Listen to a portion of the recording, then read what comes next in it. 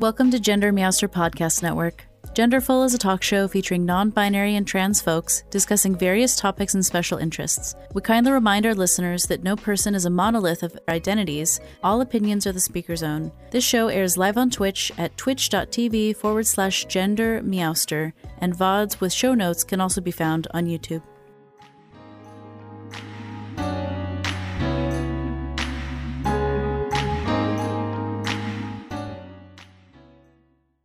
Hello to my guests, Juliet and Maddie. Hello, how are you all today?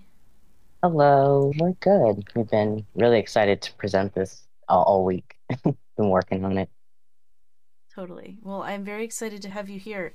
And as a sort of format note to everyone, usually it's more of a discussion with these Genderful talk shows, but this is an extra special episode with a presenter with lots of knowledge in their brain. And Juliet and Maddie have prepared did you say the presentation's about an hour and a half long? Yeah. Awesome. Last we timed it was an hour 25 minutes. So we have hope you're ready. Yeah, we have a longer form presentation for you all today. So there are content warnings that are appearing in the chat. So verbally, they'll share it with you at least once. So content warnings for brief mentions of abuse, alcoholism, and involuntary hospitalization. And just so you know, the slides that have the stars on them are the ones that those content warnings apply to. So if you want to not engage with that content when it comes up, you can just mute the tab on the stream and maybe come back 5 minutes later and see if the star on the slide has gone away. We've moved along, and then you'll know that those topics are no longer being discussed. I will be moderating the chat tonight, which is unusual. Usually I'm so busy talking. But today, I am just the host. Yeah, I'll be the one busy talking. It's going to be so awesome. I'm really excited that you're here. Is there any other support you would like? Any sort of time indications or anything? Or you just want to do your thing and have us tell you how great you are in the chat the whole time? If I'm talking too fast, that would be good to know because, okay. Yeah, but I have practiced and hopefully I won't be talking too fast, but we tend to talk fast anyway. So wonderful. Yeah. I love it. I guess the final note that I just remembered is, just as a side note, all of the alerts and things are turned off, at least auditorially and perhaps even visually on the next scene. So if we get raiders, we get all of that stuff. We can celebrate folks in the chat, but there's not going to be sounds and things on the screen about it. So please, if you're viewing and watching along from home, help me celebrate and welcome any raiders or new follows and all of that in the Twitch chat so that we can also stay focused on the content of this evening's presentation. Hooray. All right, Juliet and Maddie, I will let you all take it away. Thank you so much for being here. Yeah, thank you. Okay, so this is You and. It's a presentation about plurality, dissociation, and self-discovery. The slide deck was created with the contributions of Juliet, Maddie, OB, and Michelle, and is partially based off of a document written by Juliet, OB, and Michelle. And guidance for the script was provided by 27 and L.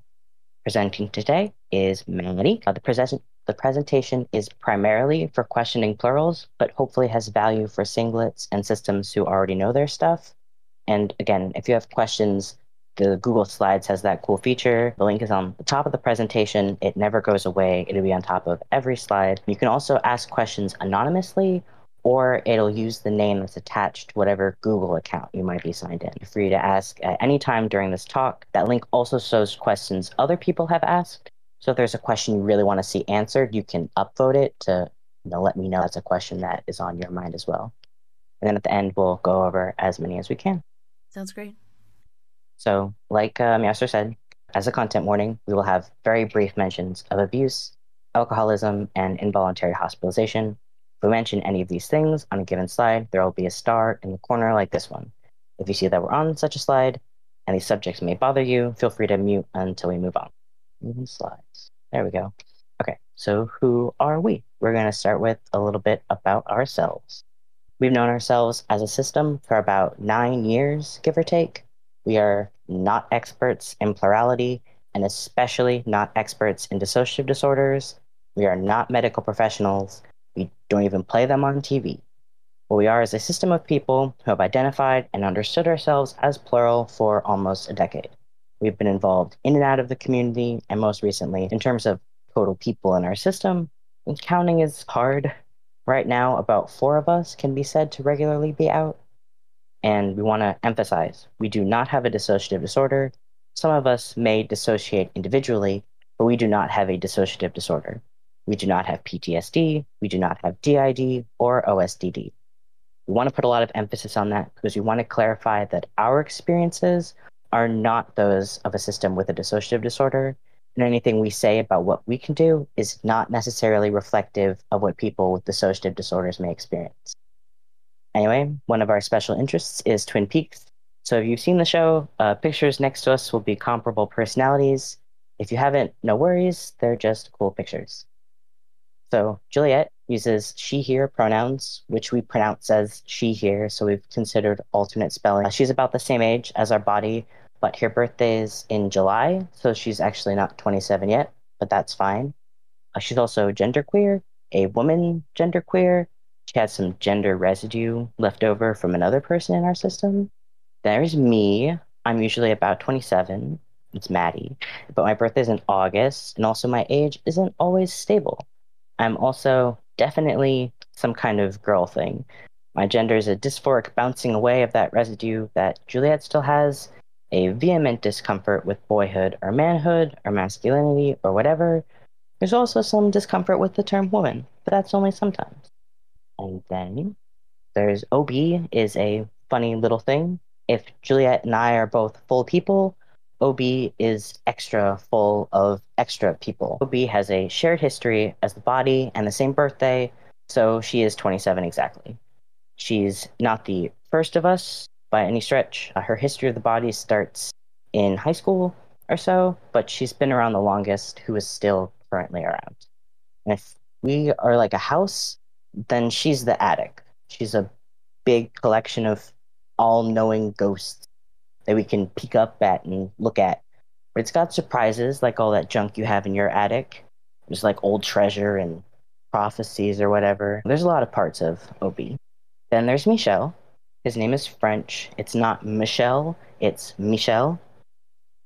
He's a weird guy who's just in here. He's an adult that's older than us. He's got like kids and a wife and stuff off in another universe or dimension or timeline or something. He doesn't identify with the body, and he's not even autistic.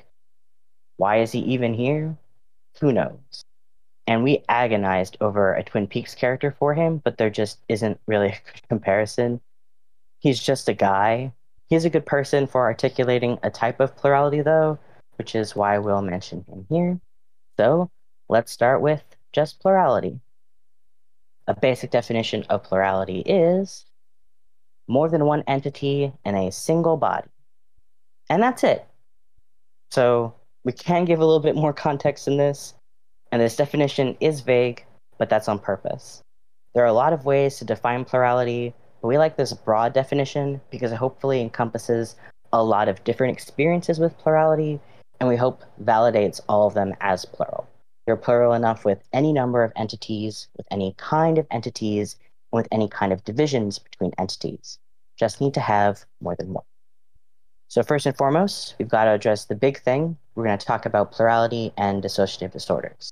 For systems with dissociative disorders, the dissociation is the backbone of their plurality, and we'll see why.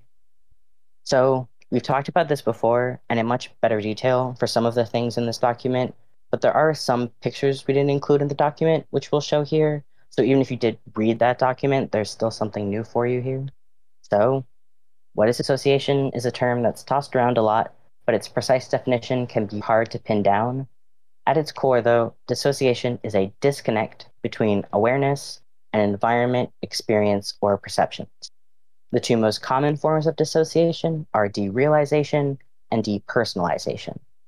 Derealization is feeling disconnected from one's environment or feeling like nothing is real. Derealization can make you feel like you're in a dream or a TV show. It can also make you feel like the world is very foggy or on the other side of glass from you.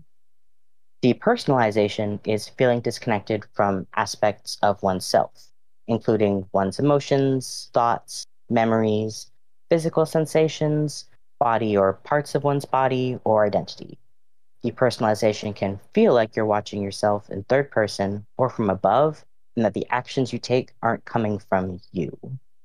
And dissociative amnesia means that one cannot recall important autobiographical information. There are a couple of subtypes of dissociative amnesia, and it's important to remember that it's not just ordinary forgetting. Then there is a structural dissociation. Now that we've mentioned dissociation, talk about structural dissociation.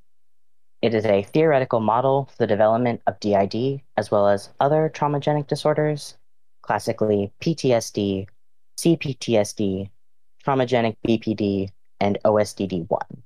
I know that's a lot of acronyms. They will all get explained. And we have a big disclaimer in our document that we'll summarize briefly here. Not all systems with DID or diagnosed with DID agree with this model or the language used in it. We're explaining the model, not how all systems with dissociative disorders explain themselves. So, the basics. The model of structural dissociation relies on two basic tenets. One, a child is not born with an integrated sense of self, and two, trauma causes a disruption in cohesive identity. So in this case, what's trauma? Trauma is a wound. It's the lasting effects of an incident or series of incidents that is emotionally disturbing or life-threatening with lasting negative effects on functioning and mental, physical, social, emotional, and or spiritual well-being. In the absence of trauma, a child will integrate into one coherent self over time as their brain matures and becomes capable of supporting this integration.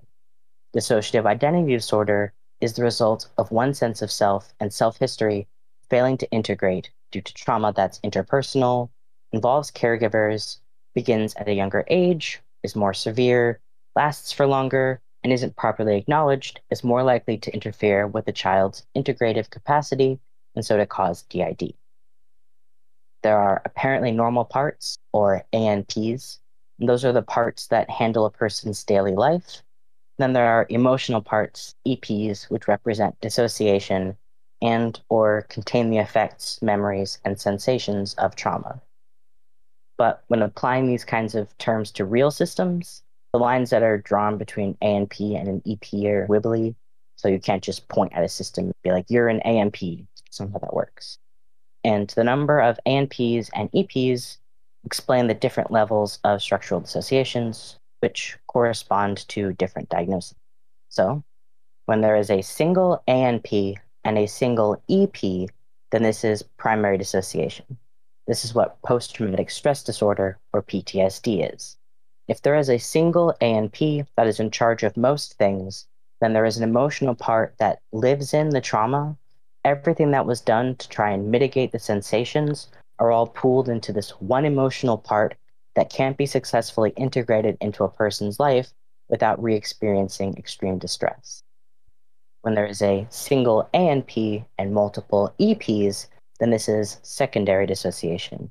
Repeated trauma can result in a situation where a single EP, which contains all possible defense mechanisms to trauma, may not be enough, and multiple EPs contain different strategies for self-protection are required. That is the structural dissociation level associated with complex post-traumatic stress disorder, aka CPTSD, traumagenic borderline personality disorder, or BPD, and OSD1, which is other specified dissociative disorder. Some EPs may contain like a fight response, whereas another might contain a freeze response, and these different emotional parts may be triggered by different stressors, but are ultimately fairly present around the clock with a single ANP center.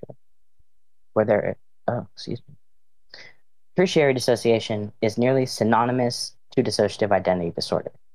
This is when there are multiple ANPs and multiple EPs.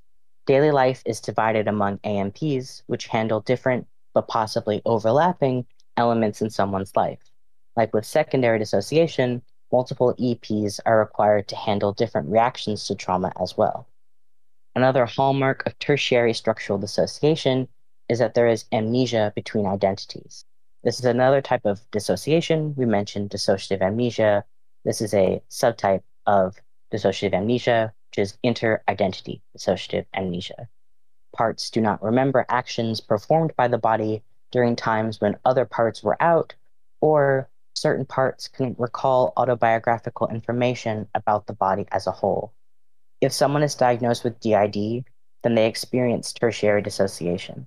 For medical professionals, this is the defining trait of multiplicity/plurality.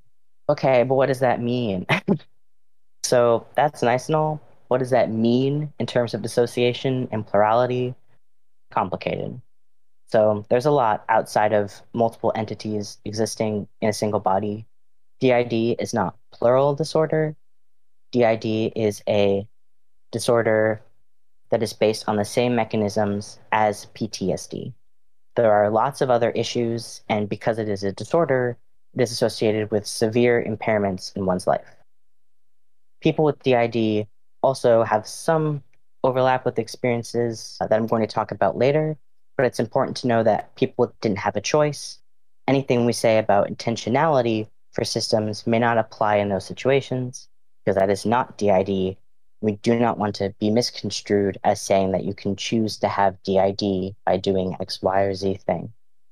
Systems with DID/OSDD have specific mechanisms and traits that people without DID or OSDD do not have, and you cannot make yourself DID.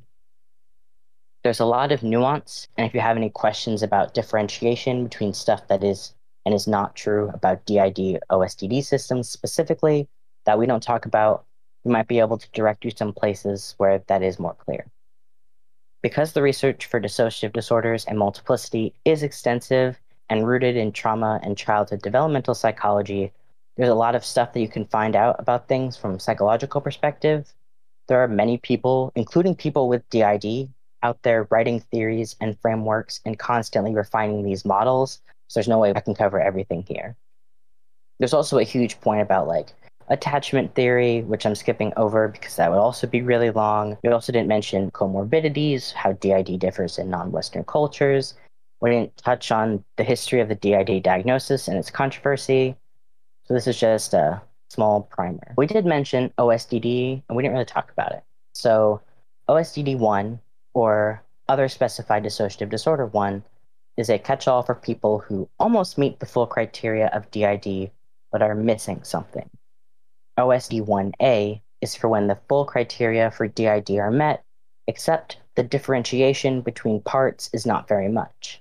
If everyone identifies as the same person, but there are inter-identity amnesiac barriers, such as one X not remembering where they live, or another X going to school, but a third X doesn't remember, then that's OSDD1A, is not a very popular identification in plural circles, mostly because if everyone identifies as X, then the idea of more than one X could be strange, and we will talk a little bit about that later. OSDD1B is for when the full criteria for DID are met, except there isn't inter-identity amnesiac barriers. Parts have a fairly continuous memory, but they have very distinct differences in identities. There is still dissociation, because that's a requirement for a dissociative disorder, and even dissociative amnesia, such as not remembering memories from early childhood, but not between identities. OSDD1B is a fairly common identification in plural circles, because the plurality is more evident, and sometimes the lack of inter-identity amnesia can make it easier to interact with group supports in the plural or dissociative disordered community. We'll circle back a bit later about when it comes to what to do if you think you have DID or OSDD or another dissociative disorder, but that's not all. That covers our discussion of structural dissociation. It's a very rigid framework with a lot of research behind it.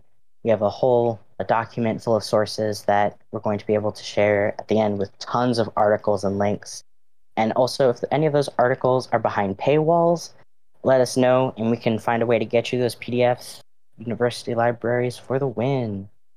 Now we're going to talk about IFS, which is a completely different thing, but it's also a thing used by medical and therapeutic professionals. So here we go. Internal family systems is a therapy framework that assumes that people are naturally multiple and tries to address the parts of people that have worked together with the self to become a single entity. It's a family, hence internal family systems. An example that the man who invented IFS talks about is about children who grew up in abusive homes with alcoholic parents. There are kinds of roles that these kids tend to take. to deal with the external difficulties, like a child taking on a caregiving role for younger siblings. But those roles aren't who the child is exactly, same with those parts. So there are general groupings for parts in the IFS model. There are managers, parts who go about daily life and manage things. And then there are exiles, which contain the emotions, memories, and sensations of past experiences of hurt or shame. And then there are firefighters, parts who try to dull the hurt feelings of the exiles with quick fixes like impulsivity or online shopping, that sort of thing. So note that while some of these sound similar to ANPs and EPs, it's important to remember that these are completely different medical frameworks that are extremely unrelated, and any similarities are superficial. Now that we've covered some defined medical models, which we like to stress are models and then may not represent you or your system, we put up those frameworks as options to explore should you feel like any of those things resonate. We're going to jump back into the world of general plurality. We're going to go over some important words that you'll hear plural folks talk about. There's a ton.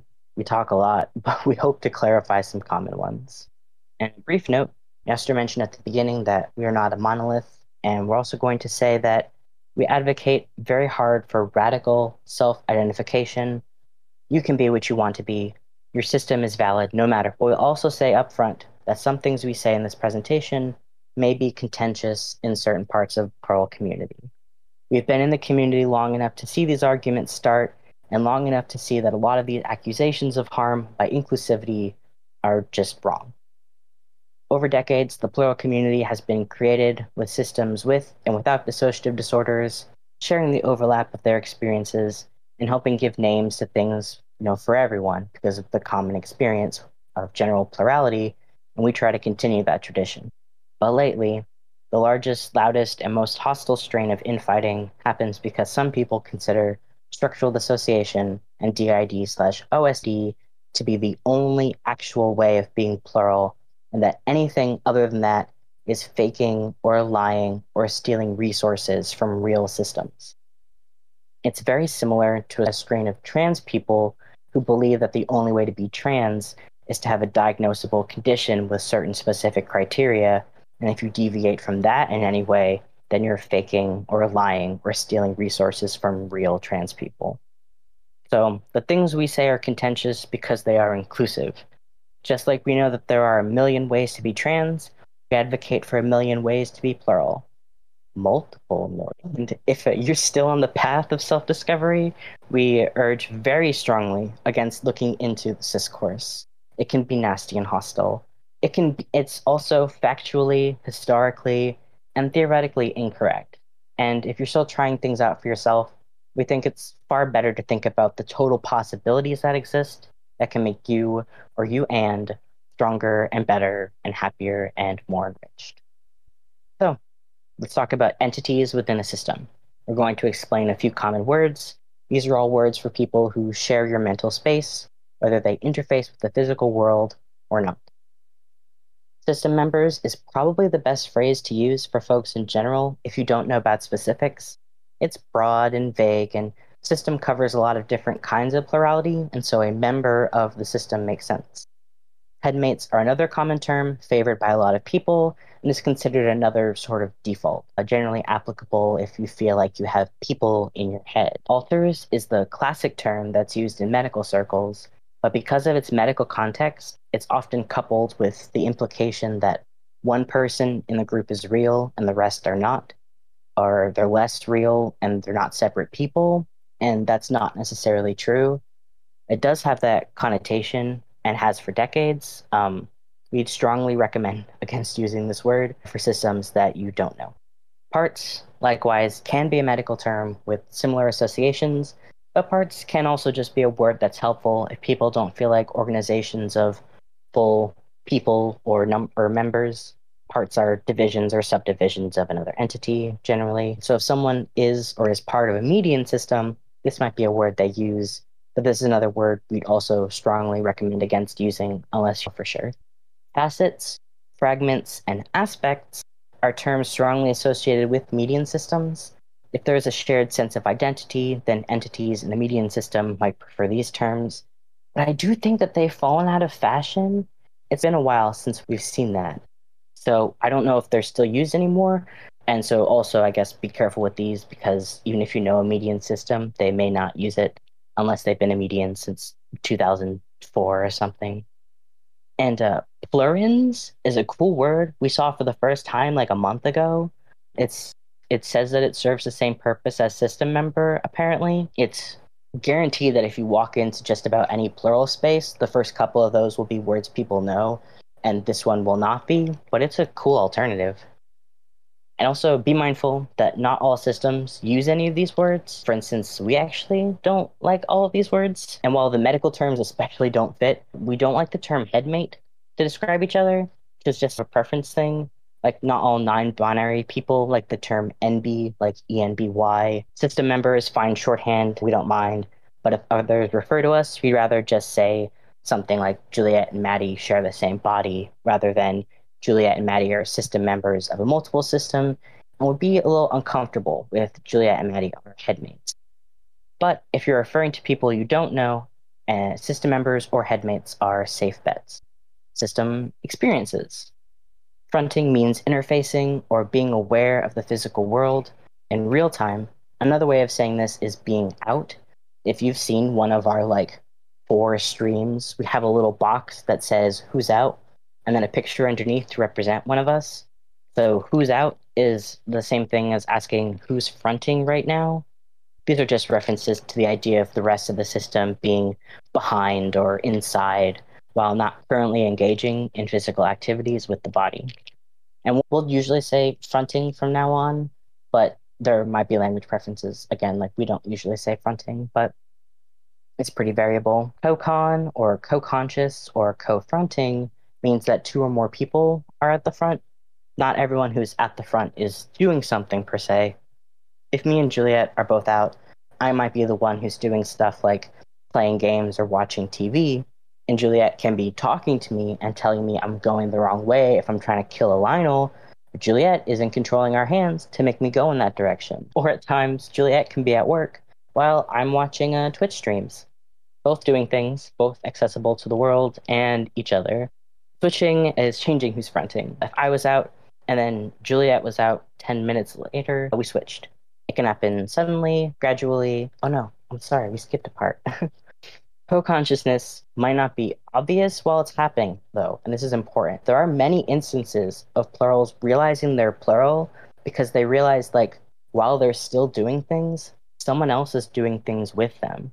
Someone else might be driving while you're sitting in the driver's seat and the car is going down the highway, for instance. You could have an internal debate about something and not realize that the person you're arguing with isn't you. So, want to make sure I mention that. There are quite a few books out there talking about co-consciousness as being one of the first ways that people realize that they're plural. Okay, so switching is changing who's fronting. If I was out and then Juliet's out 10 minutes later, we switched. It can happen suddenly, it can happen gradually, it can overlap, or with gaps in between. Michelle tends to suddenly pop into the front out of nowhere, and OB tends to slowly sink into the front over a period of hours. I might pop in while Juliet's fronting. She sticks around for a few minutes and then leaves. Some people also may dissociate strongly between switches, such that there is no period of time where no one is out. Blurring or being blendy, which I think blendy is a newer term. I know blurring, but Elle was the one who pointed out that blendy is also used here. But it's when multiple fronters and their identities blur together or the edges aren't very clear. So like sometimes if you ask us who's out, we have a vague idea that it's probably Juliet and Maddie, or maybe Juliet and OB, but it's hard to tell exactly. And this is if this is exclusively how people front in your system, that's okay. You don't always need sharp divides. This is totally a valid way for system members to interact with the world. So losing time is primarily a dissociative trait, and during dissociative episodes or during switches, it's possible to lose time. For instance, if A is fronting, B switches in and replaces A's spot in the front, and then A comes back in the next day, A may not remember what B did and has lost that time. Age sliding is a small thing. Someone's identity may switch ages while maintaining the same identity. Some people slide between a couple of years, others in whole decades. So then we get to fusing. The definition of fusing or fusions depends a lot on who you talk to. In a non-medical context, it's the idea that there are two or more system members combining by fronting together, or purposefully doing so, or just having combined in a way that creates a separate identity. So this can be temporary. This has been a phenomenon that's been around and talked about for a long time, but Steven Universe did give a great way of showing it. Dragon Ball also did a great job of showing it. It can be temporary. So like, for example, two of OB's parts, there's Francis Luke and there's Francis Luca, and they can smash together sometimes and become Francis, or they can be around separately, and Francis is not the same as either Francis Luke or Francis Luca, and if only one is there, then Francis cannot be. However, other times it is a permanent thing where system members are merging together into one and stay that way. And that brings us into the medical context. When looking at the way that the International Society for the Study of Trauma and Dissociation, or ISTD, discusses fusion, we have to talk about integrating. A lot of what I say from here on out will be from didresearch.org, so if you want to read more about this, you should. Their website is great. It's written by DID Systems. It's an excellent website. So integration, medically, is a more basic process than some people think, and something that anyone who experienced trauma has to do as part of their healing process. In this case, integration means accepting that the trauma occurred, making it part of one's daily personal narrative, making it accessible in a way that does not cause intense re-experiencing of trauma elements. It's reclamation of the emotional part into one's daily life. Because DID and OSDD are trauma-based by nature, integration is an overall part of the healing process. Some degree of integration is fairly inevitable because that's part of the process of healing from PTSD. Some integrations between system members will probably occur to allow for easier communication and a lack of dissociative amnesia between parts in order to establish collective responsibility and align towards the same goals. And some people with DID/OSDD stop there, and that's what the ISSTD, I apologize, there's a lot of acronyms, and a lot of them have S's. That's called resolution. Integration between parts is complete when there are no subjective differences between the parts involved and only one sense of self remains. This is what the ISSTD calls fusion, with the final fusion being the coming together of all parts and leaving a single sense of self. Some of the issues come, like with ANPs, how much of an entirely different identity does one take on into the self, which can be tricky with things like gender or sexuality. If you have an ANP that's a boy and you're a girl, how much of them do you bring into you while you're integrating as part of the healing process? That's totally varies by a lot of different things. So types of plural arrangements, we've talked a few about them. It was a little hard to decide the order of things that I wanted to present. So if you're not plural, you're a singlet. That's it. Back in the old days, they also referred to singletons. Just funny because that word is used in the computer programming, all these other places, but singlet sounds so cute and twee in comparison, but singlet is the term that stuck. And we're going to use system as the name to describe the collections of plural folks, but it is true that not everyone calls himself a system, and we're going to use system members or entities, even though, as we've just proven, that may or may not be the word that folks use for themselves. Okay, number one, the multiple system. This is the general idea when people think about plural people. It's a collection of individual, distinct identities with differing names, ages, genders, histories, and or what have you. Some multiple systems have the core or a host, but not all. Median systems are not singlets and they're not multiples. Again, back in ye old plural days, this was referred to as mid-continuum systems, but as people moved away from perceiving singlets and multiple systems as two ends of a binary spectrum in the late 1990s and early 2000s, it got a bit of a makeover. We'll show some diagrams about median systems in the following slides. So median systems are usually a lot better at describing their own experiences than non-median systems, and a median system can see their system in all kinds of ways.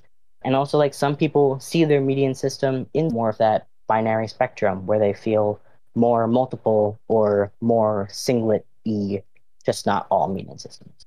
Then there are polyfragmented systems, and this is usually a clinical term to describe systems with many members, usually over 100. Generally, if these are systems born out of trauma or have DID/OSDD, often these entities aren't really fully separate or fully dimensional. Some may contain very small slivers of time at the front or purposes, such as like the one who goes to math class or the one at the park that one day, or contain very fragmented trauma responses, such as the entity that contains memories for a single very traumatic day and an entity that contains the sensations of that single traumatic day, or an entity that contains all the memories and sensations of every time a single triggering word was used against them. As an anecdote, we remember one polyfragmented system describing themselves as making such identifying several new and separate alters, that was the term they used, every day for years, many separated by amnesiac boundaries and some not. Some of them they accessed again, but most of the time they were one and done. And by the time they started therapy, they had accumulated thousands of alters. That's a pretty extreme case, but that's a polyfragmented system. So gateway systems are usually considered like a subsection, a multiple system, but we put them here because they're not always. Gateway systems have room for walk-ins or people who existed elsewhere finding their way into the system. Sometimes this is intentional, such as with soul bonding or topomancy, and sometimes not, and so it's pretty variable. These are two graphs about what median systems are in comparison to plural systems. These were made in 2002, so these, again, may not be a more modern version of the way that median systems talk about themselves, but this was back in that. On the left, we have a circle with the shared feature that singlets, median systems, and multiple systems all have one body. Then there are references to consciousnesses, resources, and keystone points. Median and multiple systems share many consciousnesses, but median systems have their stored resources in a central person, like a singlet. On the other hand, multiple systems, like singlets, have completely separate growth and resources. And singlets and medians share that central keystone point in a group role. It's a sense of oneness in a group, the central figure, which multiple systems have different ones depending on who is out. On the right, we have a three-circle Venn diagram. Multiple systems, median systems, and singlets all have self-aware living, but medians, like singlets, have a single center, and multiples and medians have plurality. Multiples and singlets are individuals that are self-enclosed and independent, while medians do not, despite sharing plural minds, like multiple systems. And as the Blackbirds put, these are not boxes, they are circles. Please do not split hairs. Just look at the idea. And then this is another graph, another picture, excuse me. I apologize, it's a little blurry. So this is by Adriel, and Adriel's experiences with being median are actually one of the many links that are in that huge bibliography that's being tossed in the chat every so often. So the theme of one body is here, obviously, because that's true of everyone we're talking about. But for multiple minds, of a multiple system, it shows that the mind is a singular, self-contained thing, and there are many of them, and each identity is separate and has their own color. And median systems, on the other hand, have that one sense of mind, but a rainbow of colors, like a gradient of individuality. So none of these are hard and fast definitions, and the way that one median system may talk about their system may be completely different, but it's cool nonetheless. So this is roles some system members may have. And We didn't originally have this slide, but we mentioned to 27 that we didn't have it because we didn't want people to get the idea that their system members have to have any of these roles. But he pointed out that this can be very helpful for people still discovering their plural. So we do want to stress that your system members can very much have these kinds of roles, but they do not have to. Like, none of us in the system have these sorts of roles. Also, again, we mentioned this with IFS, but while these roles can correspond to things like ANP or EP or managers, firefighters, and exiles, these are different articulations of similar things, but they're completely separate frameworks.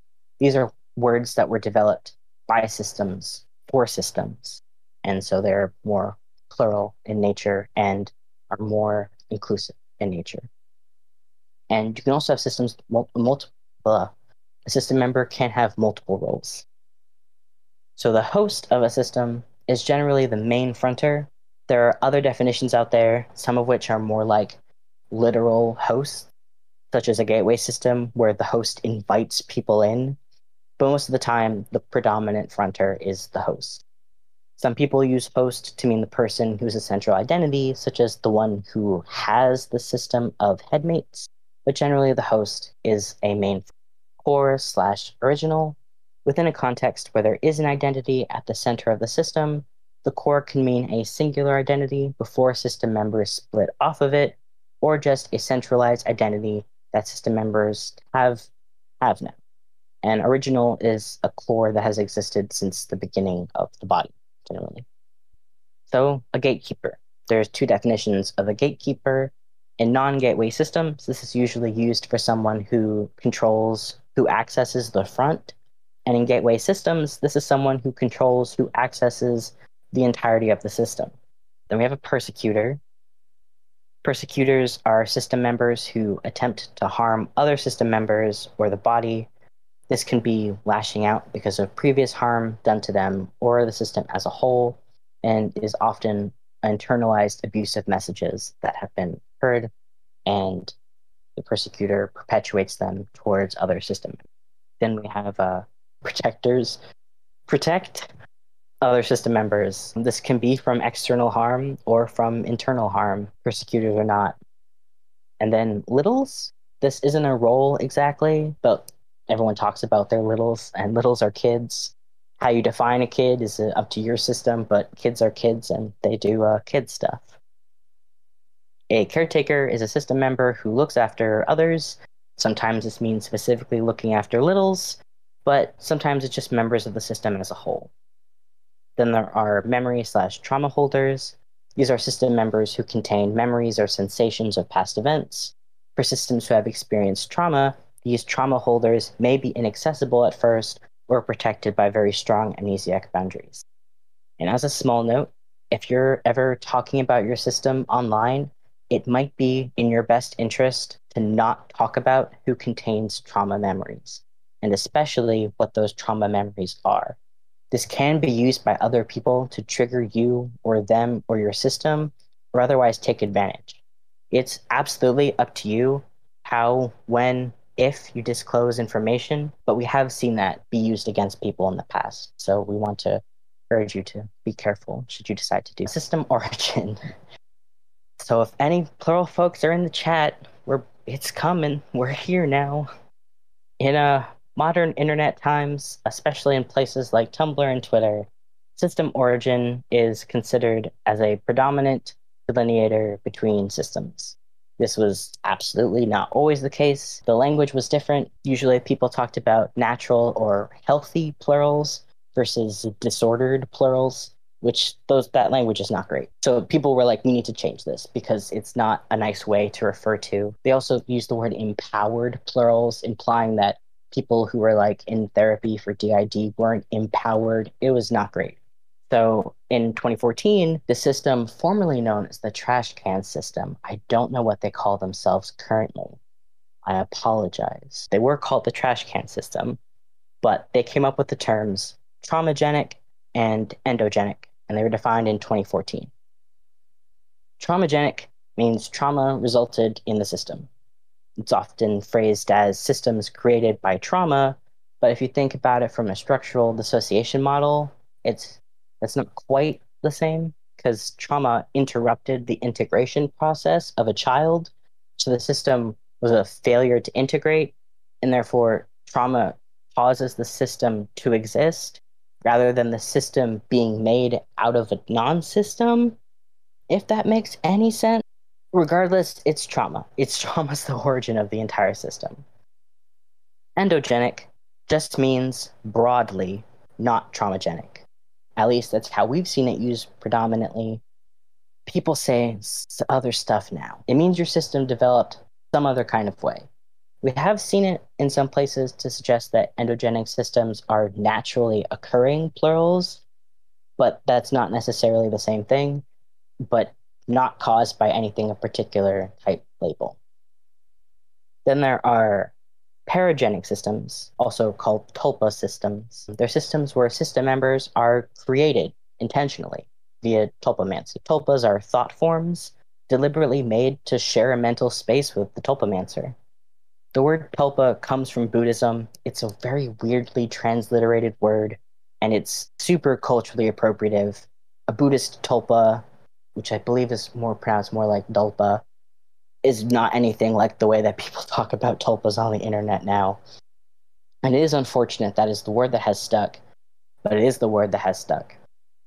So, but we have seen paragenic as a catch-all terms for systems that were intentionally created through other spiritual systems are just that. They're people whose spiritual beliefs created are responsible or drastically relate to the development of a system. We don't talk about that a whole lot here, but again, we have some links on it in our bibliography.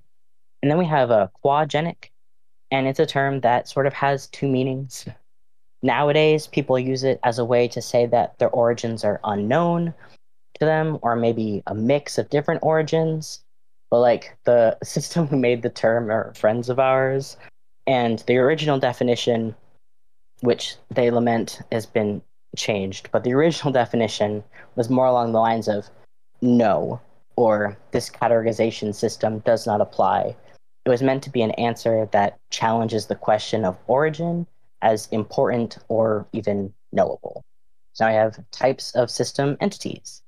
So people who regularly interface with the physical world are fronters. If someone is the main fronter, they may be the front runner because they run the front. Nice literal language there. Then there are interjects. They're entities that are adopted and internalized within the system from external sources. Fictives are system members who came from fictional sources. This would be like having Luke Skywalker in your system. There are factives as well of real life people like George Washington. Soul bonds are usually, but not always, intentional connections made between someone and an external source. A soul bond could be from a fictional universe, for instance. And then once that connection is formed, internal communication can eventually become mental residency, or the soul bond can stay put in their world. Depending on how a soul bonder likes to articulate themselves, they may or may not identify as plural, and I don't know how popular the soul bonding community is now, but they have a rich tradition of being involved in the plural community, so I would feel remiss not to include them. Tulpas, as we mentioned before, are intentionally created. Some people make tulpas of characters they admire. I was recently watching a video, again, linked in the bibliography, about the history of the tulpa community. And one of the earliest, in the early days of the tulpamancy community, there were a lot of My Little Pony tulpas that people made, like a lot of them. Like there was someone who made a group chat that was just Twilight Sparkles, and there were like 20 of them.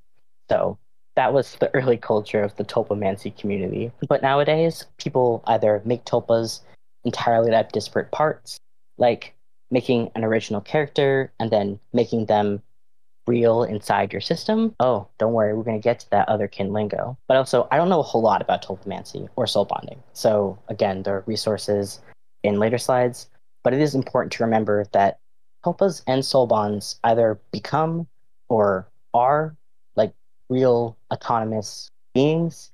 They're individuals who are not you, and so that kind of comes with some responsibilities there. Walk-ins are also fairly self-explanatory. Another wonderful use of literal language. They just walk in from somewhere. Who knows? They could be invited or uninvited, but they just drop in from somewhere. They could be like a time and space traveler, like the Doctor from Doctor who finds the system and pops in. They could be a spirit from another dimension. They could be a ghost. They could be someone just who opened the wrong door one day and fell right on in. Walk-ins are cool.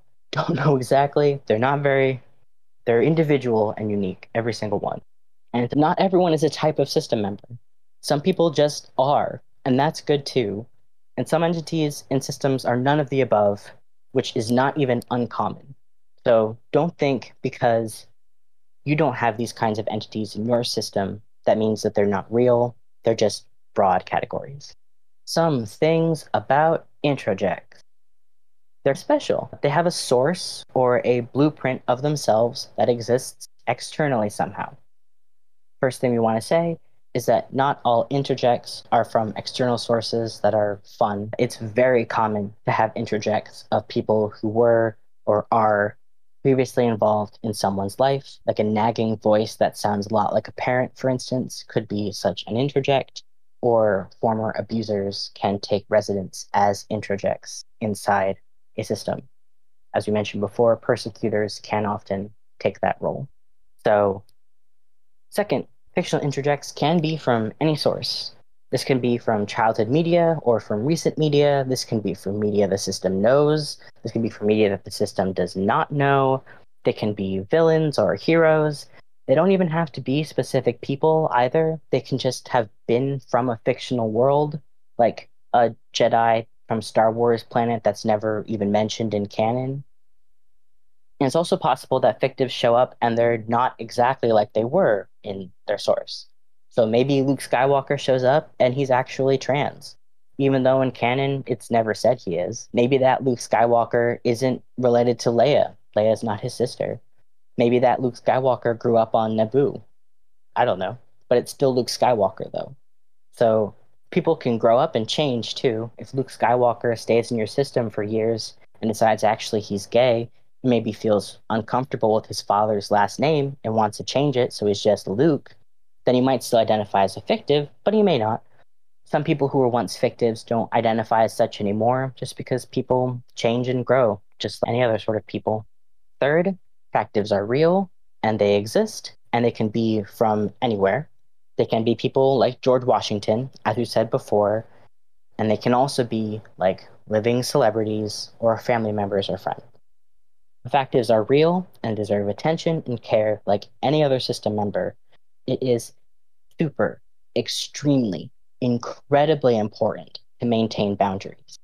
If you are a factive or have a factive in your system, it is probably a very good idea not to tell your source that you are them. Don't at people on Twitter and don't tell your friends that you are them. That's disorienting and is not great for people's boundaries. That's stuff to process internally. And then, as a rule, adjusting to a new world can be quite jarring. If you're from Tatooine and all of a sudden you're on Earth in 2021, that's going to be different. Some people might have a hard time adjusting. We've known from experience even that fictives can miss family members from their source material or be disoriented by current technology. And we have a book that's called How to Survive in a Strange World After Sliding into an Alternate Timeline. And it's very good. And if anyone is interested for a member of their system or just to read something from the perspective of an outsider, that we can't find the link. We searched really hard, but we can't find the link. But we do have the PDF. So if you would ask us, we will be able to send you the PDF. And finally, there's a thing called exotrauma. It's not exclusive to introjects exactly, but we're going to mention it here. So some system members are traumatized by events and circumstances outside of the body. That's not something that they can control. The trauma might be similar to ones that the body has gone through, but others not. Their reactions to that trauma are real. They might have nightmares and flashbacks. They might have dissociative symptoms themselves. System members with exotrauma should be respected and supported as traumatized entities. So, going back to Michelle here, going to double, triple down on this again. We collectively do not have OSD. We want to stress this again. Our system is not dissociative. We do not come close to fitting the criteria for dissociative disorder collectively. Me nor Juliet or nor Obi do not have dissociative disorders. Juliet doesn't even dissociate at all. But while Michel is just a regular guy who's completely unrelated to the body in any way, he does have his own history, or rather, many histories, and trauma that comes with them. And he's plural in and of himself, and he's got something like, oh, we're not going to talk about his trauma for a few reasons, because that's not ours to talk about. But it's also, he also has dissociative amnesia, but all of his identities are more hymns, mostly. Michel showed up as a fictive or a walk-in. He's half a fictive. He's got the skeleton of a fictional character. It's just like an archetype, but he was never him exactly. It's confusing. But anyway, Michel is made up of a bunch of parts. He calls them shards. Some combinations of Michels are fusions in their own right. There's some Michels that make up a guy who's like his own twin. Some Michels combine to make a 13-year-old. That one's weird. Some Michels have a very specific eating behavior that only those Michels put together have, but they're all Michels. They all recognize themselves as Michel.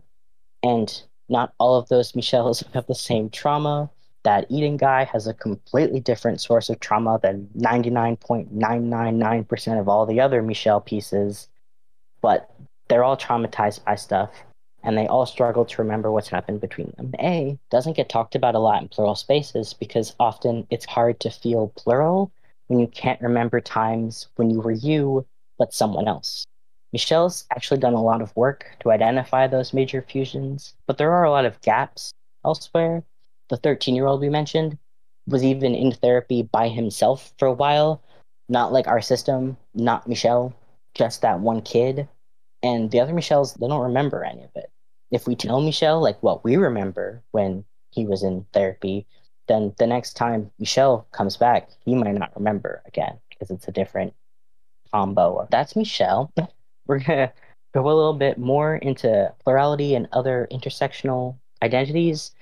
There's a lot of cool connections that are definitely worth discussing. Because entities are separate in some kind of way, it's possible that different entities have different sexualities or types of attraction, just the nature of individuality. In fact, this might be such a way that people first recognize their plurality. Someone's sexuality can fluctuate into more than one different feeling, and it could be, does not have to be, this is true of singlets as well, but it could be that those are different plural entities. If you find yourself constantly torn between very solid feelings like your one sexuality versus another, maybe you can be both. If you feel very strongly as a gay man and that gay man has his own idiosyncrasies, and other times you feel very strongly as a bisexual man who has different idiosyncrasies. Maybe it's not like you can't decide between being gay or bisexual. Maybe there's just two of you. So, and also, if an entity's sexuality is different than another's, those don't invalidate each other or have to combine or anything. If someone in your system is only interested in women and someone else is only interested in men, then you don't have to combine to be bisexual, and neither of them invalidate the other. You could, of course, do that and combine and be bisexual, and or like your singlet Sona can be a bisexual person because of those two parts, but you definitely don't have to. Yeah, that's cool. I'm liking what's happening in chat. Glad people are thinking about that. And then, similarly, because entities are individual, it's possible that certain individuals may have certain kinds of relationships with people. Someone in System A can be dating someone in System B, but not everyone in System B, either because they're not sexually or romantically attractive or whatever attracted to them, or for whatever other reason. And whole systems can have relationships with whole systems, and that doesn't diminish any entity's separateness or anything. Like, we're all married to our husband's system, even if not all of us individually have the same relationships between each other. I might have a platonic relationship with one of my husband's system members, but we're also still married. That's just how it goes. Love seeing other kid in the chat. I'm so excited. Anyway, something we also don't see talked about a bit is that entities within the system can have relationships with each other. Like self-love taken to a different kind of conclusion. There's a whole lovely discussion about that in that bibliography. So we've had system members in the past date each other, which might sound confusing or possibly confusing, but totally valid. It can also be a way for entities to explore their attractions and sexualities in a safer and less judgmental way. Because there's just other people. Plurality and gender, then there's genders. Back to that genderful part. So gender dysphoria, or a discomfort with one's currently gendered experience, usually has some degree of dissociation built in, specifically depersonalization. For many trans people, the body they inhabit may not feel like their own. And not all trans people are plural, and not all plural people are trans, even if plural folks with systems of more than one gender. But one myth is that if someone's plural, especially if they have a dissociative disorder, if they have a system member whose gender aligns with the body, that one should be regarded as the most important, and the other trans selves need to be suppressed. This is false. Similarly, if a trans system has someone who identifies with the same gender as the body, that is not proof they are not really trans. Obviously, that's false, but that's what happens. If there are differences, in gender dysphoria and identity, it can be really confusing to know what to do regarding permanent or semi-permanent transition steps. For instance, what if one member of the system is dysphoric because of X, but another system member finds gender euphoria in X? What do you do if someone wants top surgery and others don't? That's difficult, and there's no real easy answers there. That's something that people have to sort out amongst their own system, which can be very tiresome or confusing and emotional. The primary people in our system have changed gender so often that our gender presentation and identity, and we've done things that other people have stopped, and other people might want to go over and do other things, start things that you never wanted to try before. Everyone's gender journey is different, including in systems. So a question we do also see is gender fluidity plural? No. There are many singlets who are gender fluid. It's important not to immediately conflate those things because they're different, and it could invalidate a singlet's identity to suppose that they're actually just multiple people. And Meowser just did a great genderful episode with Emmy, who is gender fluid and a singlet for as far as I know. So that's a great example of gender fluidity in one singlet. And also, yeah, there are others who think of their one gender self as separate than their other gender self. A boy part and a girl part, for instance, and switching between those selves results in an overall sense of gender fluidity. And then bigender or multiply gendered people can also be made up of entities with different genders. Again, you don't want to automatically assume that someone else feels that way, like a boy part and a girl part might be separate entities, because of course singlets can be multiply gendered. And of course, like with sexualities, individual entities might have different genders or just use different pronouns. In our system, Michelle is a cis man, not even a mattering of another gender. Super boring. But I'm a girl thing, and Juliet is gender queer, and Obi is a whatever. Different genders, different pronouns, just we're separate people. And Michelle's cisness doesn't invalidate others' transness or non-binaryness. And, one system member who is a butch lesbian might like she, her pronouns. Another system member who is a butch lesbian might use he, him pronouns. They could have the same gender identity, but use different pronouns. And that's still a differentiation enough. Like anything can be a differentiation between entities. It doesn't have to be that. It can be something as minute as just with pronouns. Or just like people in the wild might have very similar gender identities with just different pronouns. And then we mentioned like long ago in our presentation that OB was one of our system members is a collection of things. It uses she and it pronouns, so I'll bounce back and forth about that. So OB is its own substantive thing. As we mentioned, like it's the attic, right? She's like a lot of the walls of the attic, and those walls are a girl thing, but then the like junk in the attic is for some reason a bunch of boys. Some are cis boys, some are trans boys, some are non-binary but identify more with masculinity. Some are just like whatever but call me he. There's one that's half a boy and half a girl, but the girl is also a boy. There's a bunch of them and they're all part of OB, and the attic would be totally empty without them.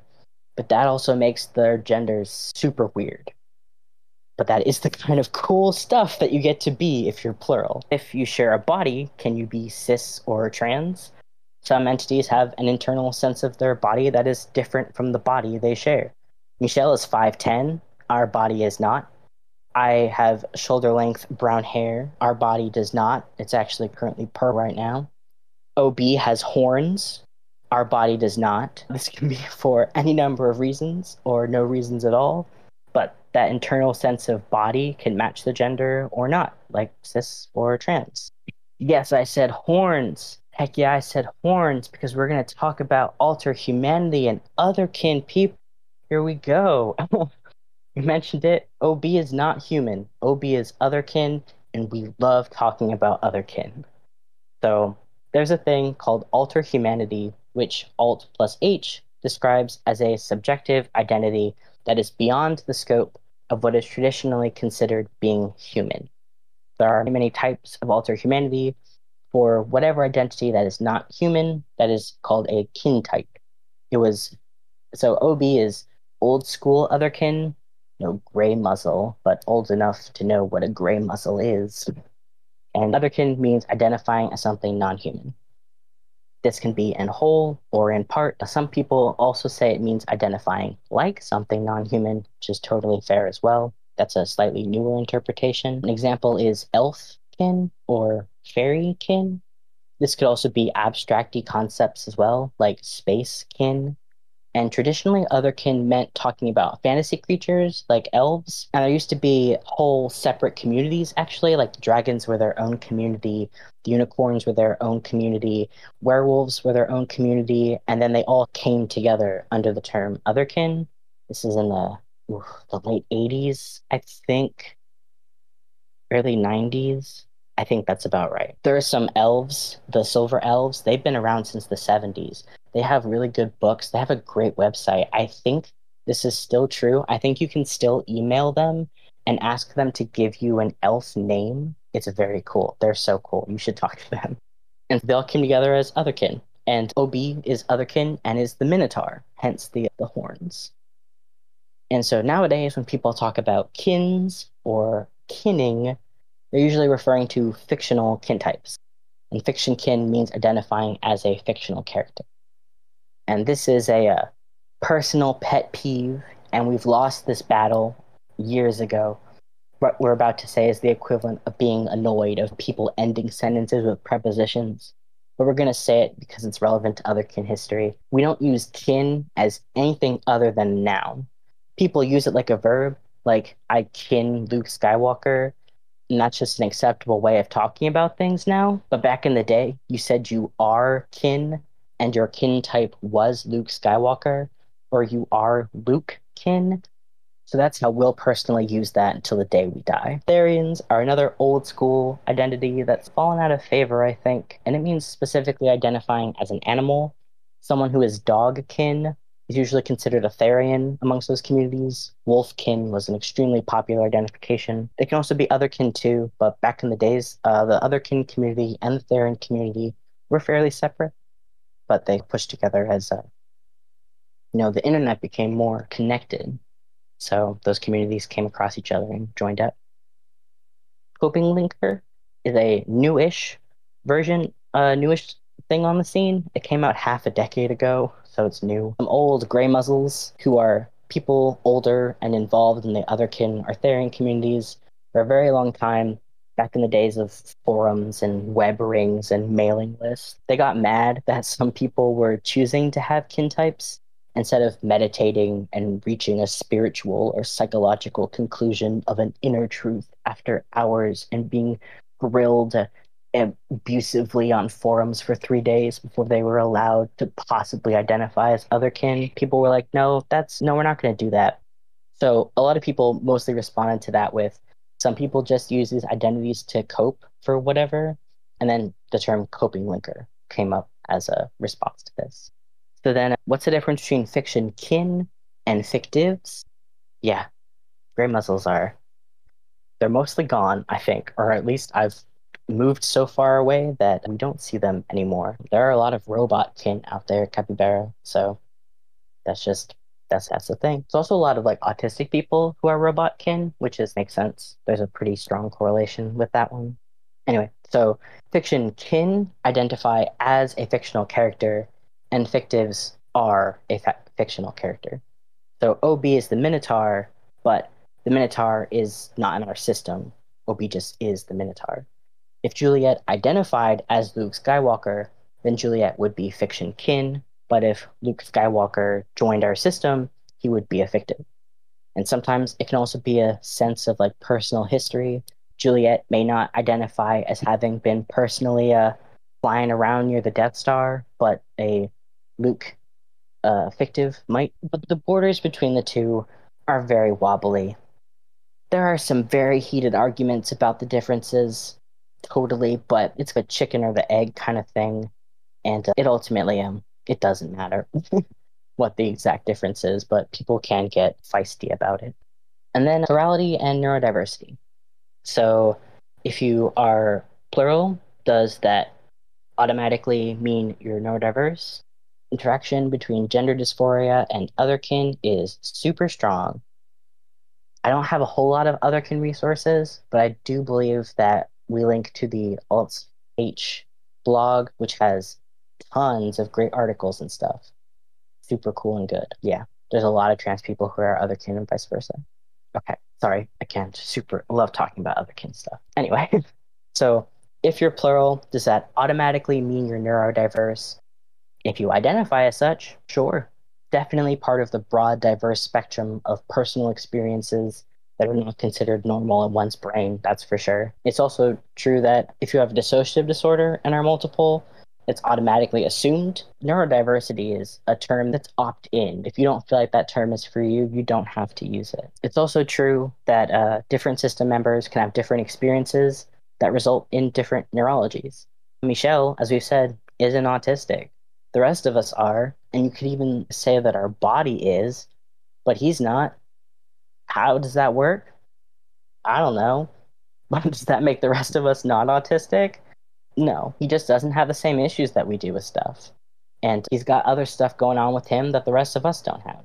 So system members can share or not share different kinds of experiences that way. There can also be like different presentations of the same neurodiverse label. Juliet is better in writing stuff than I am, for instance. Like she wrote a lot of the script, I just get to say it. And we're both autistic. She gets all the cool hyper focus, but I get the rejection sensitive dysphoria.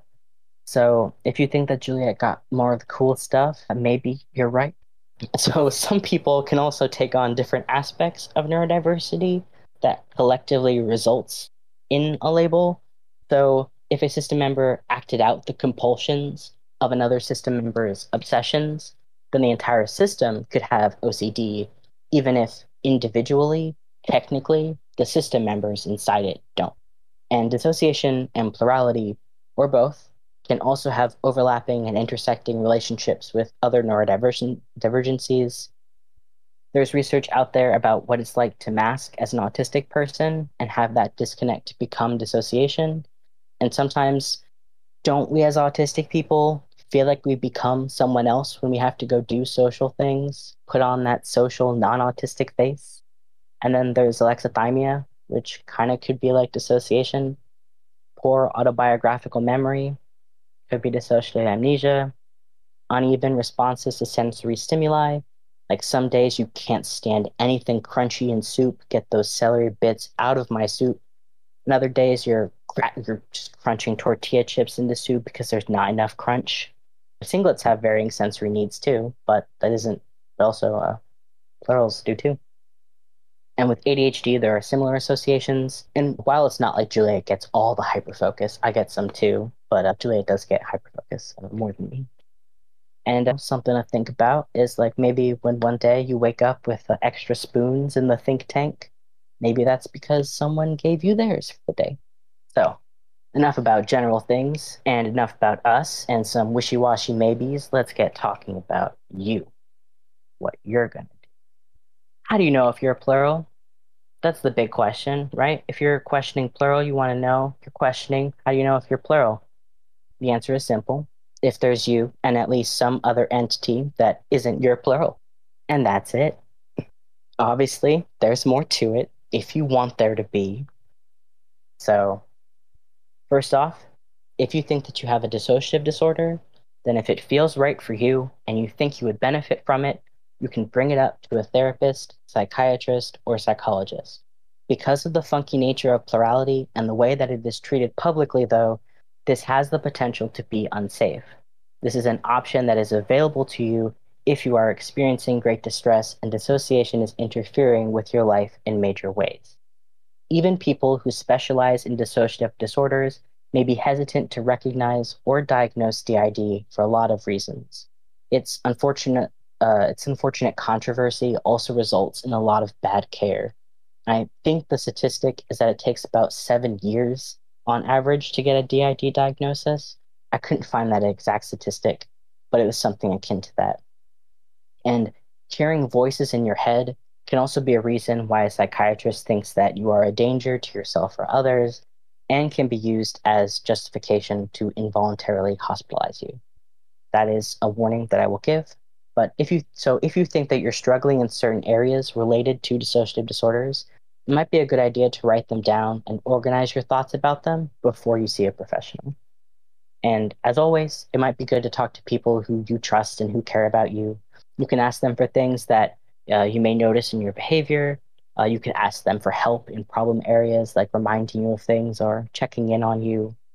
And also, regardless of whatever path you take externally, you can also look for support spaces for people with DID. It's important to remember, though, also, as I mentioned earlier with the trauma holders, because of the traumatic histories of people in these spaces, there can often be very intense discussion that may be what you're looking for, but there are also, that's a warning, it's usually not warned for very well. You can open up a single forum on a single thread on psych forums and be bombarded with very serious and heavy stuff. That's something to know. And there are also instances where people can prey on other people because they're vulnerable, and those are public spaces. Not all of them are. There's a great closed Facebook group for people with DID. There's that, and those are edge cases, but they do exist, and we do want to make sure that is something that people are aware of. Hey, but come on, really, how do I know? So regardless of whether you have a dissociative disorder or not, you might still be asking, how do I know? And if you want a real answer as to how do you know, then I can't give you one. Like, knowing implies that there's just some objective truth out there about who you are that is either yes singlet or yes plural, and if you think hard enough, you'll discover it. And that, I guess, works for some people, but not for everyone. You can simply be plural without knowing you're plural, if that works for you. And more important than determining a single truth is determining what works for you. If making sense of yourself as plural makes things in your life easier or more enriching or happier, then you should do. And again, another great quote from Elle when we were discussing this particular slide said, "Try it on. Does it help you function better? Does it seem to generally fit? Cool, great. If it doesn't, shed it. Did it work before and later it doesn't? Okay." Like sometimes just seeing if it fits into how you function, if you treat it as applicable to you, can tell you a lot. What if it's a phase, you ask? So what? People go through phases. People go through lots of phases. Like lots of people had an anime phase where they were super into anime, and then that stopped, or maybe it didn't stop. They moved on to a different interest. Does that make any of the joy of loving anime during that time any less real? Does having ended that phase diminish current enjoyment of other interests? Nope. So if it's a phase, that's fine. But what if I'm wrong, you ask? What if I change my mind, you ask? And so what? People grow and change. If you're wrong or you change your mind, then you've taken the time to learn more about yourself and grow as a person, And that's awesome no matter what. Now, I don't want to talk about self-diagnosing yourself with DID. That is not in a realm of expertise. But we're going to compare the act of defining yourself as plural to self-diagnosis. If you do research, if it helps you live your life to understand yourself as plural, if plural resources help you, if you find community with plural folks, then call yourself plural. Even if you're wrong, then it's still fine. If you change your mind, that's fine too. And here's the extra thing. If you want to be plural, there are ways to do that. Tolbans and tulpas can be such intentionally created systems. Not all, or maybe even most, tulpamancers consider themselves plural, but you can. Like we said earlier, it's important to remember that there are responsibilities for creating a person or connecting with a person who shares your body. Like you can make them go away, but that's an autonomous individual. That does mean something.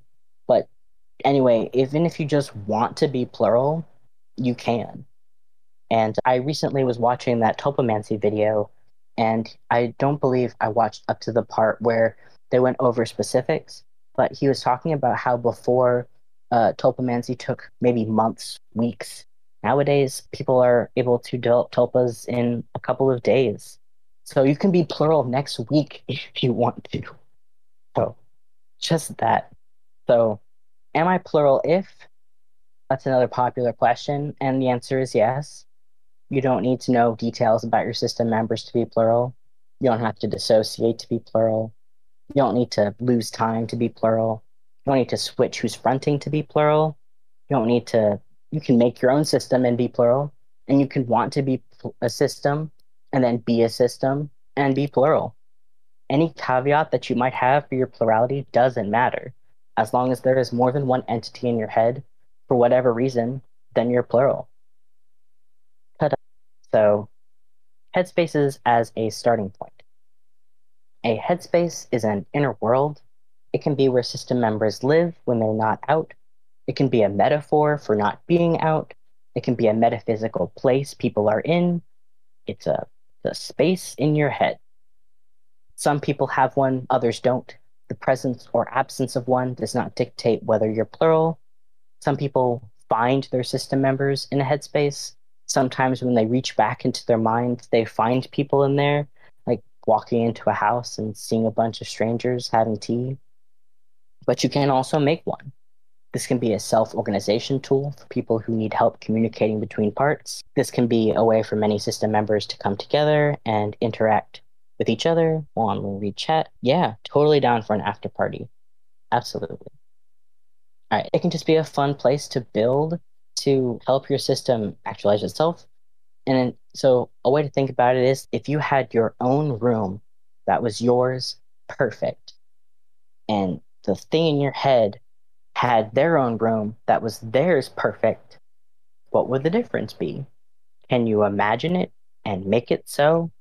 If you disappear from the front, can you live there? So quick note, some people don't see pictures in their heads, and that can affect headspaces. I'm going to show the Apple picture. This is the Apple picture. The point of this is to explain a scale of how well you see things in your head. If someone tells you to imagine an apple, what's the closest to the image in your head?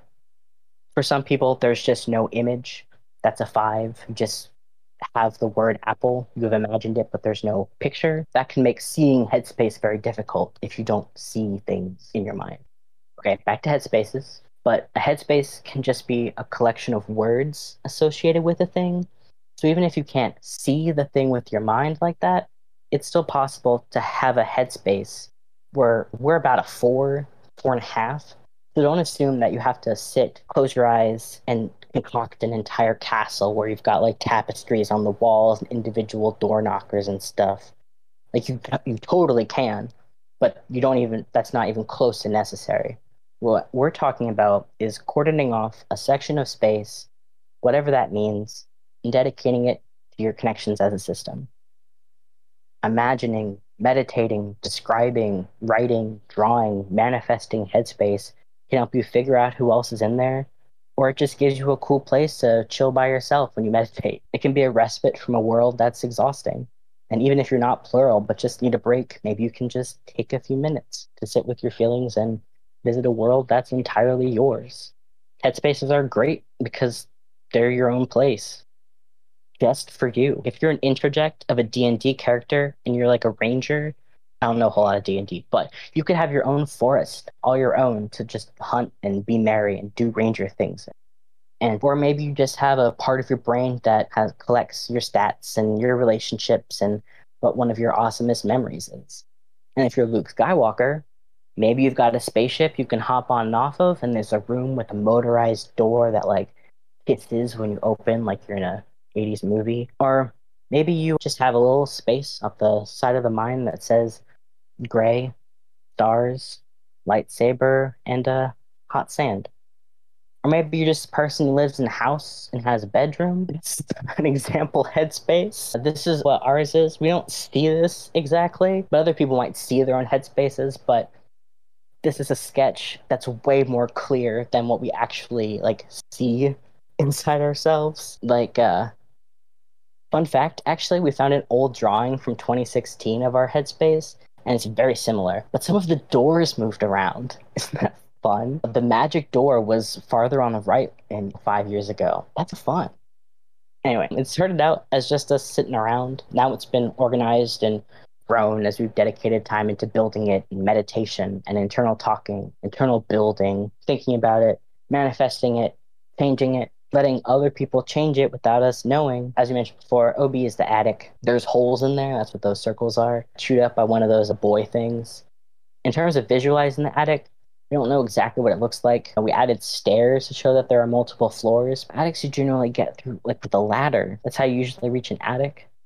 So I don't know how we get up there, but we can get up there and visit Aura and see what's up. I mean, that's OB. And then on the main floor, there's 5 doors. The ones on that side, there's a very tiny circle. That's a doorknob. Yeah. Then Juliet and I have that room to the left. It's a big steel door. And it's a big steel door because that's just the kind of door we have. We don't see it in the middle. Like, we don't see it as like we don't see it in our head. It just is. And then there's the magic door in the middle that opens up into a space where Michelle just pops in and out of. Like Michelle, but it's a little bit more like when Michelle pops up, he pops up out of nowhere from a door that we know exists because that's where he comes in and out of, and it's vaguely a little bit to our left. And then other people live in other rooms, and that's about it. And we know systems who have whole planets or towns. Your headspace is unique to you, and you can build it however you like. So this is a summary of a longer post by Prismatic Rainbow on Tumblr. We liked the sentiment and liked the language of it, and think it's important to remember and keep in mind, whether you're still not sure if you're plural, or if you're a decade in and still get those like maybe. But be willing to be a system that embraces the idea of potentially being entirely made up for whatever reason, and be happy with it, because why not? So what if you're really just talking to imaginary friends? You probably aren't, but if you are, and those imaginary friends help you live your life, improve your mental health, help you live in a cool world, or even help improve your physical health, who cares? I'd happily support an adult with imaginary friends, and so should you. Maybe that's a system that likes being imaginary friends instead of system members. And I'm tired of telling these system members who help and love us, and even the ones who don't, oh, maybe you're not, maybe you're real, maybe you're not, maybe I made all of you up. I want to start telling them, hey, even if you're not real, I am committed to and love you. So that brings us to our messy conclusion. You've reached the end. So what did we learn today? We learned or didn't learn the basic definition of plurality, just more than one entity in a single body. We talked about dissociation and DID. We defined some plurality terms. We talked about plurality and queerness and altered humanity. Then we tried to offer up some additional help in discovering yourselves as plural and what that might mean. And that's it. I hope you liked that little recurring joke. Anyway, so now we're going to be using the Q&A session to see what's up. Let's see here. I might have some slight flickering. I hope that's not. Let's see here. Okay, so going to pick. Okay, hold on. Maybe there's a better way to do this. Okay, cool. I see these lovely things. Okay, so I'm going to pick one that has. Oh boy, I really wish this was a. Okay, so sorry about that. Is there an interaction between plurality, polyamory, and marriage that we could discuss? Yes, there is. There's actually two links in that lovely bibliography that mentions a plurality and polyamory. One has an unfortunate title. It's like plurality and cheating or something like that, but that's not quite what it's about. But that's something that is interesting, right? Like we're married and we're plural, and also our husband is plural. So the relationships, we've been together for almost 11 years. That's longer than we've identified as plural. So our systems grew up together a little bit. So the relationships between each of us, I guess you could say, is like polyamorous. Like my relationship with one of my husband's system members is similar to the relationship that I have with another one. I guess it's just messy and complicated to define what a relationship is in your system and to define what polyamory means for your system. Does that mean interacting with more than one body? Does that mean that stay within the system, but you can only date one person in the system? And then if there's things like dissociation and amnesia involved, that's its whole other conversation. But I guess maybe the long and short of it is that I think you should marry plural people. I think being married in plural is good. That's my end conclusion to that. All right. Next question. Do you think other kinfolks enjoy TTRPGs because they have the chance to roleplay their inner selves in a game with other IRL meat space beings? Absolutely. 100%. 100%. Because there are very few socially acceptable real life spaces where you can, if you want to, like growl and make a bunch of weird noises and try and get into the mind of a wolf in a way that not only is fun, but your friends are actively supporting you in this. Yeah, I think that makes a lot of sense. And there's also just, TTRPGs just have a real history of being connected with like queerness and other sorts of marginalized identities because it's escapism, right? It's escaping into a fantasy world that you define with your own rules and your own everything, or your own characters, your own rules, your own world. But yeah, I think other kin folks just love the idea of being able to play the actual like species that they are. I think Minotaur is a playable race now in D&D. Maybe I'm mistaken about that, but I think it is. So yeah, OB could just go nuts. And then I know that also like some of that 13-year-old kid, Michelle, he played like one of those crow people. I do not play but he played one of those crow people and had a whole blast. And then yes, that was it at Kenku. And then he actually became a duckkin, like goose and duckkin. I don't know if that was related exactly to the whole Kenku thing, but they did happen. One did follow the other one. I don't know if it was causal or just temporally associated. Who knows? So I think that part of it is escapism. I think part of it is just that you're given the space to be with people who you care about and who support you, to allow you to play with the subjective boundaries of humanity. And that's cool. And that's what Otherkin does. That's awesome. Okay. Then our next question we have is, my hubby's other ID was a lizard demon. Also, his alter ID was very destructive to his main ID. Can you talk about this? Or did you ever need to watch the podcast? So we talked a little bit about persecutors because there are entities within a CW, and chat might be a good idea here. We might end up talking about abusive things, but I'm not going to pretend that I know the history of your husband, but it is a fairly common experience for people who have experienced very strong verbal abuse, for instance. Just one example. Turn that onto the other members of their system. There's a great video by Buck of the Chris's out there it's made for plurals, but it's specifically Buck is/was a persecutor, And he talks about the transitional process of how that sort of came to be. He used to protect his sister in a way from the strongest aspects of abuse, and he would just hear nasty things thrown at him to protect his sister. But then once those nasty things went away externally, he didn't have a person to argue with, to defy their expectations. So he turned that around onto the people around him because that was just what he knew how to do. That was part of the defense that he built up as his response to experiencing bad things.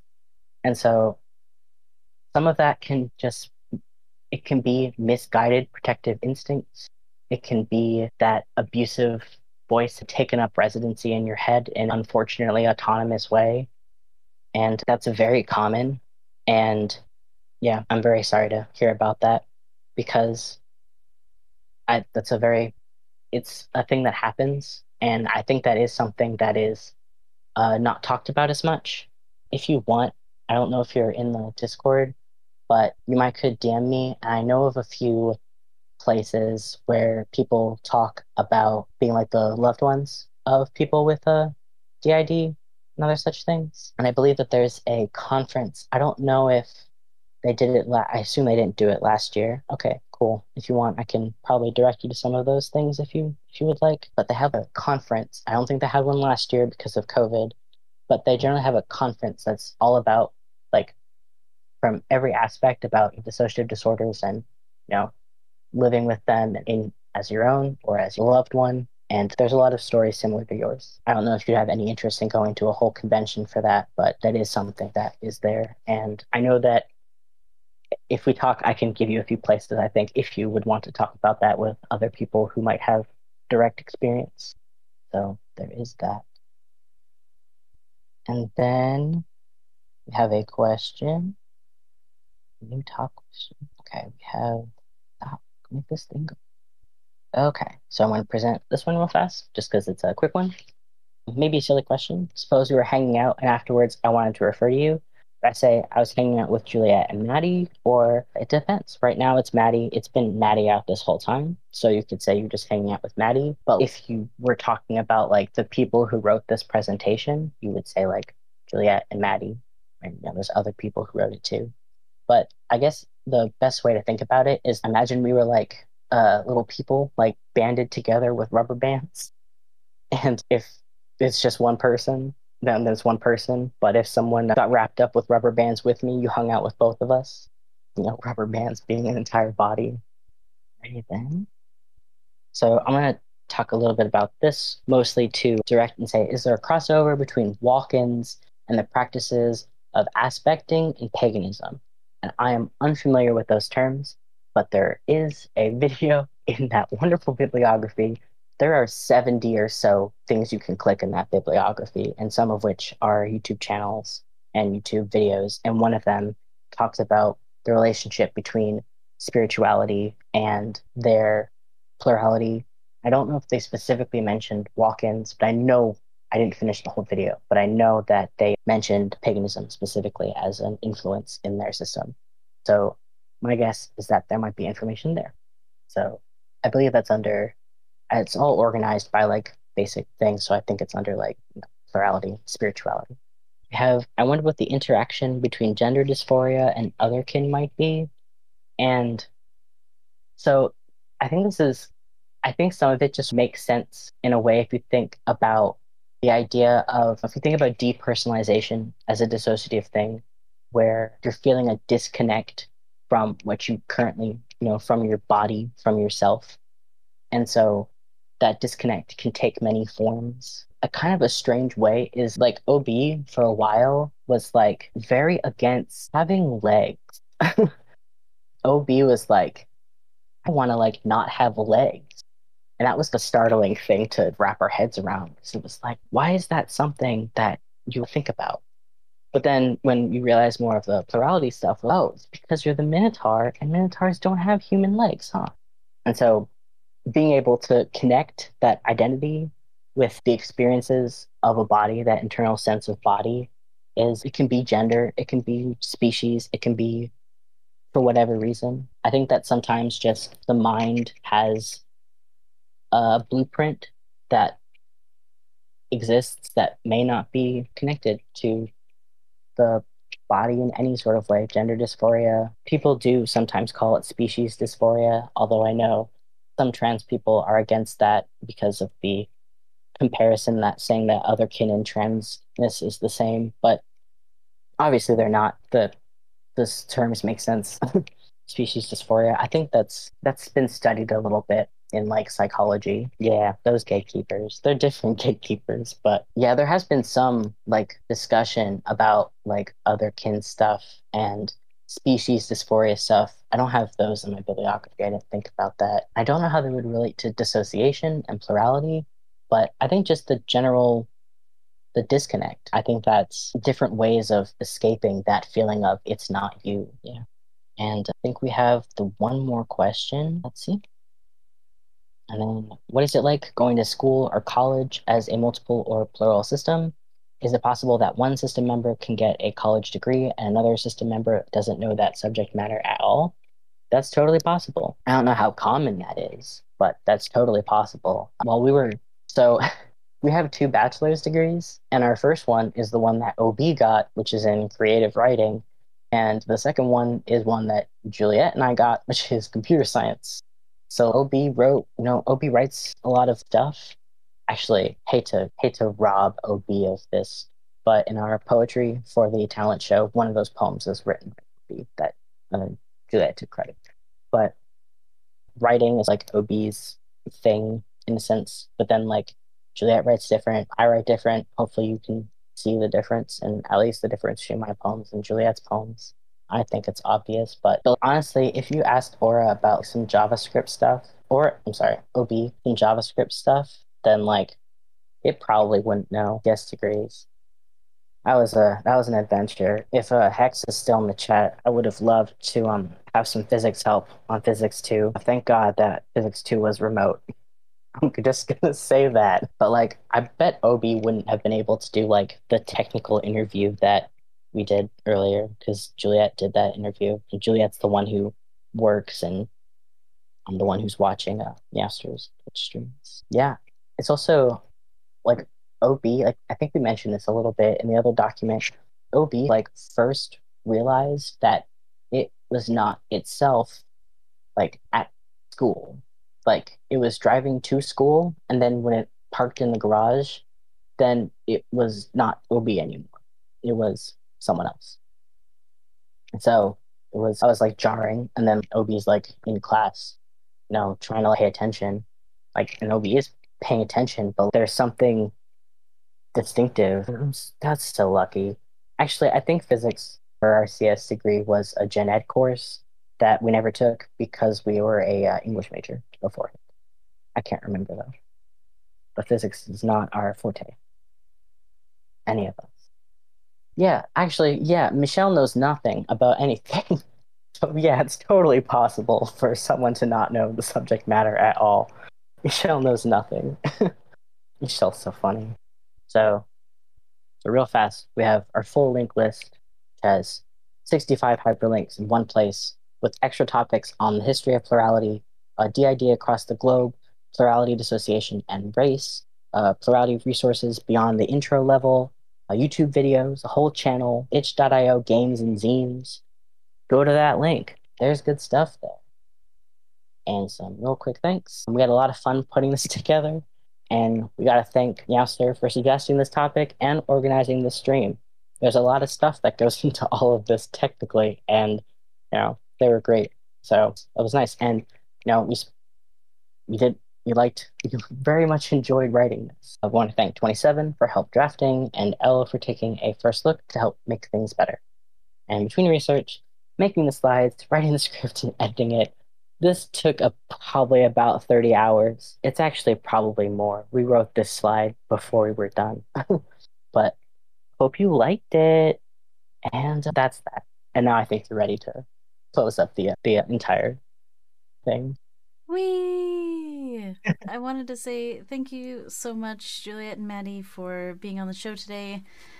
for sharing your wisdomousness, for spending 30 hours putting this whole presentation together. What an incredible offering for the community, just in time for our Pride Party tomorrow.